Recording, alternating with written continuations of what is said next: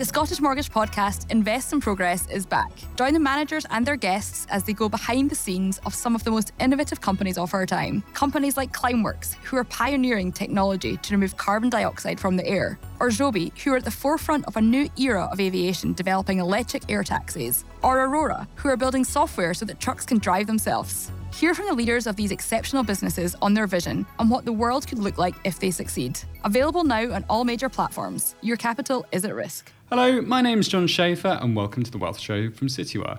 I'm here today with Robert Clark, Sales and Marketing Director at RC Brown. Robert, thanks so much for joining me. Thank you for inviting me. RC Brown's launched this incubator service for wealth firms. Could you tell me a little bit about it? Yes, in essence, we've looked at how financial advisors have networks and they source different services from that network, and we've applied the same rationale for investment managers or fund managers who might be looking to set up on their own if they've previously worked at a large institution and they now fancy giving things a go under their own brand. Sure. I mean, is there a demand for it? What's the sort of mood music? Why are you doing it, basically? There is a demand for it. We think that there's a huge amount of turbulence in the job market about to come underway. We've already seen the likes of WH Ireland and Brooks Macdonald announce job redundancies or reorganisations.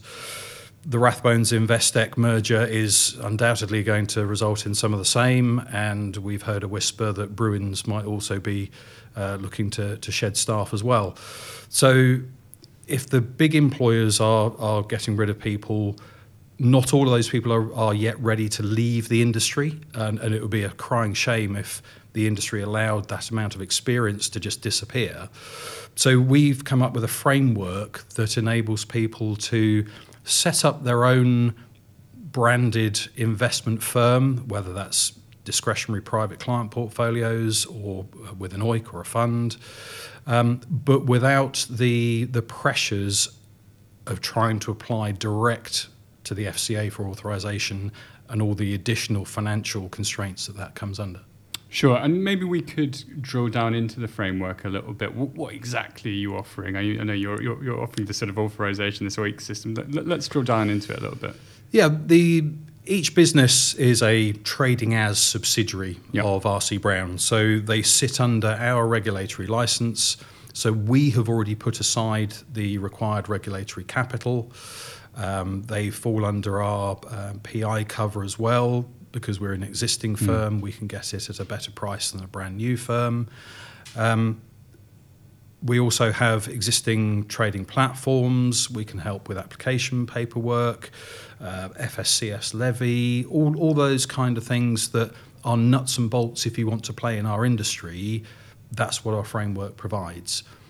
What we don't do is dictate investment policy. Sure. So each individual firm is free to decide how they construct their asset allocation, who their target client market is.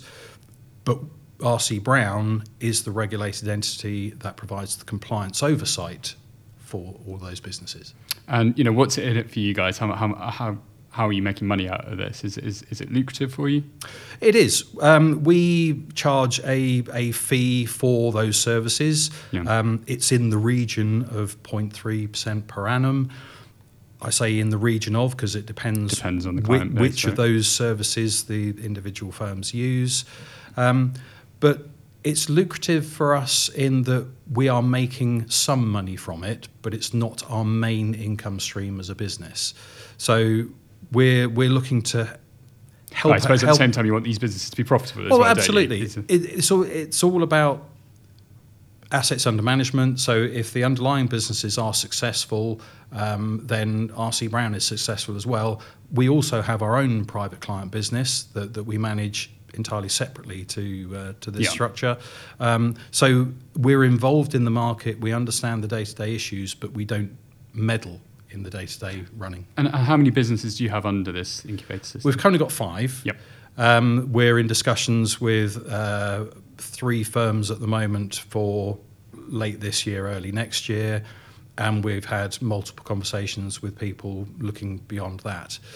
What we're finding is people don't know that these type of services exist. We're not unique in providing this type of service, but we are unique in allowing individual branding and individual asset allocation. I mean, it comes with pretty negative mood music for boutique firms. I mean, we've had Tellworth the other week selling off to Premier Might. And I mean, is it almost impossible for boutiques to survive in the current environment with all these regulatory pressures? You've got Consumer Duty recently as well. Is it possible? Yes, it's possible. I don't believe all the pressures are from the regulator. I think the regulatory pressures come in when other business fundamentals have failed. So one of the first things we do is ask for a business plan. What market are the intended firm going to target? How are they going to price themselves? What's their cash flow going to look like? We work in a world where we don't get paid up front, we get delayed payment. And if you then factor in clients invariably will need to be moved from somewhere else to the new firm, that takes time as well. So we ask the new firm, how would they fund themselves for the first 12 months? So cash flow is key. But yeah, this fundamental business planning, I think, is why some boutiques are struggling. Do you think they're getting it wrong, essentially, a lot of them? I don't think they've revisited business plans from 2017, 2018. The world is very different post-COVID. Yeah. The Tellworth example, their assets under management dropped through the floor. Kind of halved, really, didn't they? In some cases more than halved, so therefore their income stream more than halved. So it's understandable that their external investor then got cold feet about would they ever get their money back. Sure. The way we approach it is if firms can fund themselves for a period of time, then they're not beholden to an external source. I mean, in fairness, in that situation, they had over 500 million in assets. It's not to be sniffed at. You know, is there a size issue even at that kind of scale? Assets under management isn't the key. It's profitable assets under management. Okay. So you could have 1 billion, but if your infrastructure, your overheads are greater than the income you are deriving from that 1 billion, you're still going to fail. That's basic business. It's not unique to financial services. And this is where I think some of the boutiques have succumbed to external pressure or haven't revisited what their original plan was, or their distribution model hasn't been as robust as it should be. So in the MPS environment, to get on a platform, some platforms insist on either taking a fee to be present, or the client pays a reduced fee. So if you set up your business on a set income model for you, and then you're being told, well, actually to sell that, you need to take a pay cut, that's fundamental. Sure. Okay. I think we were chatting over email about sort of the interest you've had in the incubator service. And apparently there's been lots of interest, but quite a few unsuitable clients. What have you been seeing there? What's been wrong with some of those applications? There are a lot of people that have the aspiration to have their own firm, but they don't necessarily have the business competence, which astonishes me for people that are investors. Right? Our investors analyse other companies day in, day out, but when you ask them to put their own business plan together, don't know where to start, don't know how to construct it. So yes, there's a lot of people that love the idea of being their own boss, but if they've only ever worked in a large institution, they only know one way of doing things. Right. Okay. And so is it really a small percentage of people that have the business acumen to actually do it?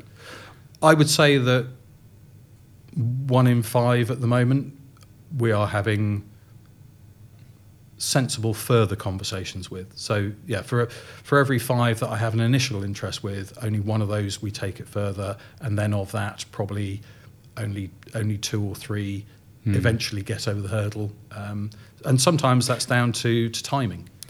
There's almost an element of, there's quite a lot of due diligence on your part in the onboarding process. What happens if you get it wrong?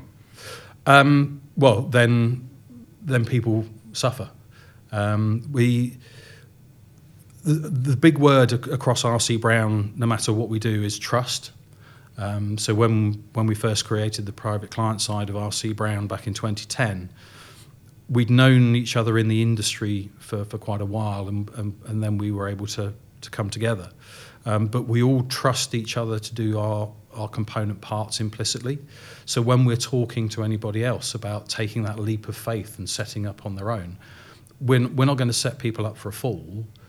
We want to be able to trust in them that they do have the acumen to run themselves day to day, because that's a core part of the proposition. We don't meddle in their asset choices or construction or distribution. So if they're not successful, we would then have to get involved, which would be a distraction from our day-to-day business. You kind of alluded to sort of profitability of running your own business. What's kind of the biggest red flag that you're seeing at the moment when people are giving these applications? It's cash flow is the biggest one. Unrealistic expectation as to how soon people might get paid, and how many existing clients might or might not transfer with that manager. Yeah. So if they've been a long-term, a 10-year plus manager at an institution, they don't know whether the clients are there because of them or because of the brand that they were working for, and this is the only time that you can test that. So again, I think it's having realistic or unrealistic expectations as to when income might fall.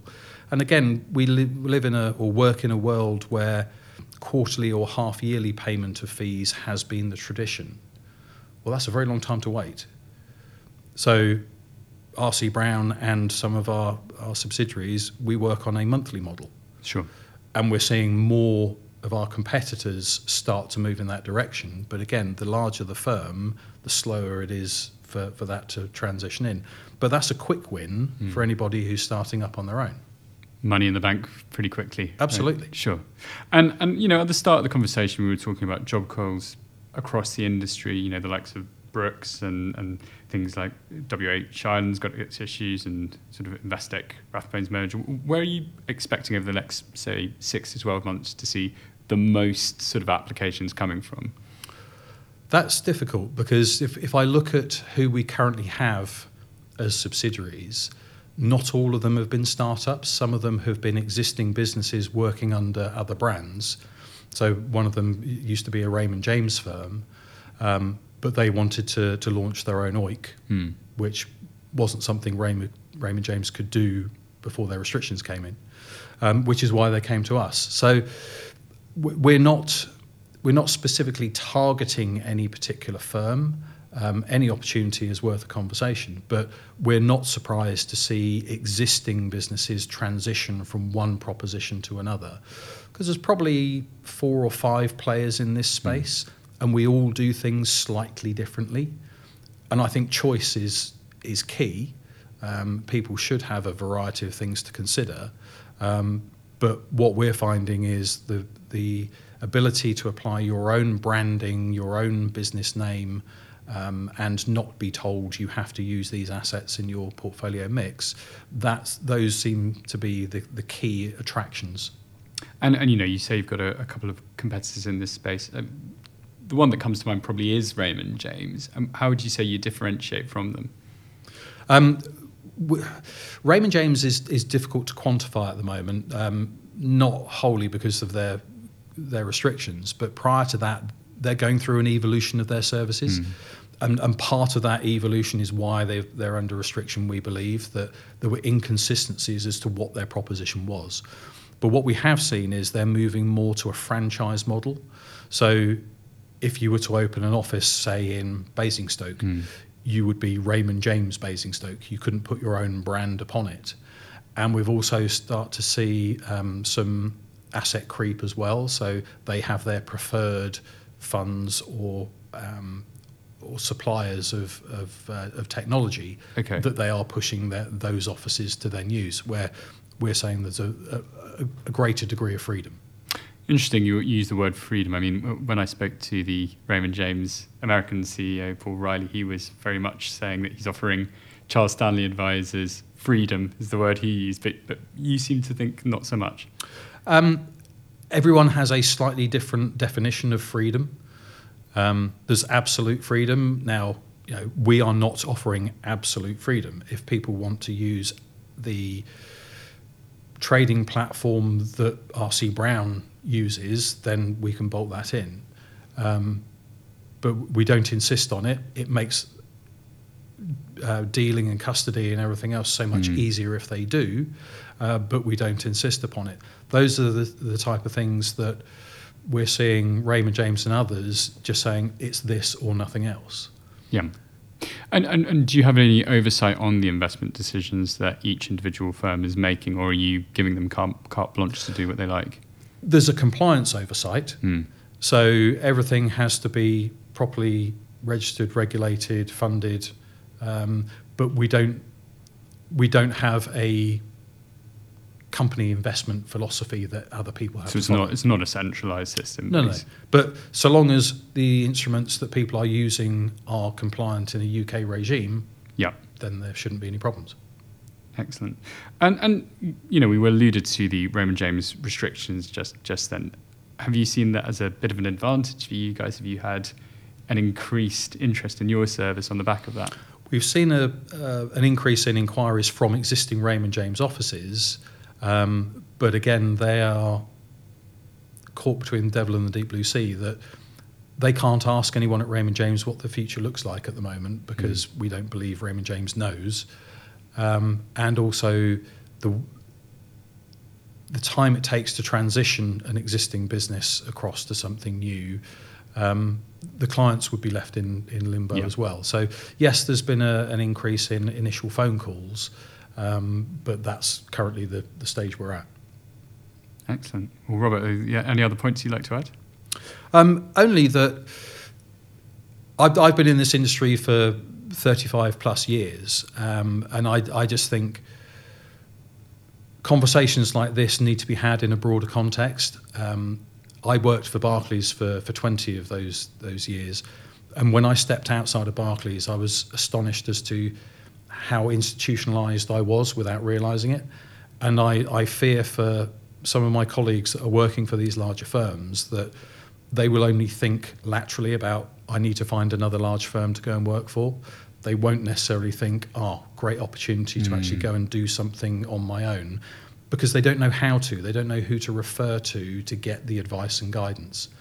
And that's why having this conversation is great, because if we can help educate people, not only about the RC Brown proposition, but the likes of Raymond James and others, get the industry actually putting an arm around these people who will feel, some of them will feel pretty let down by being made redundant.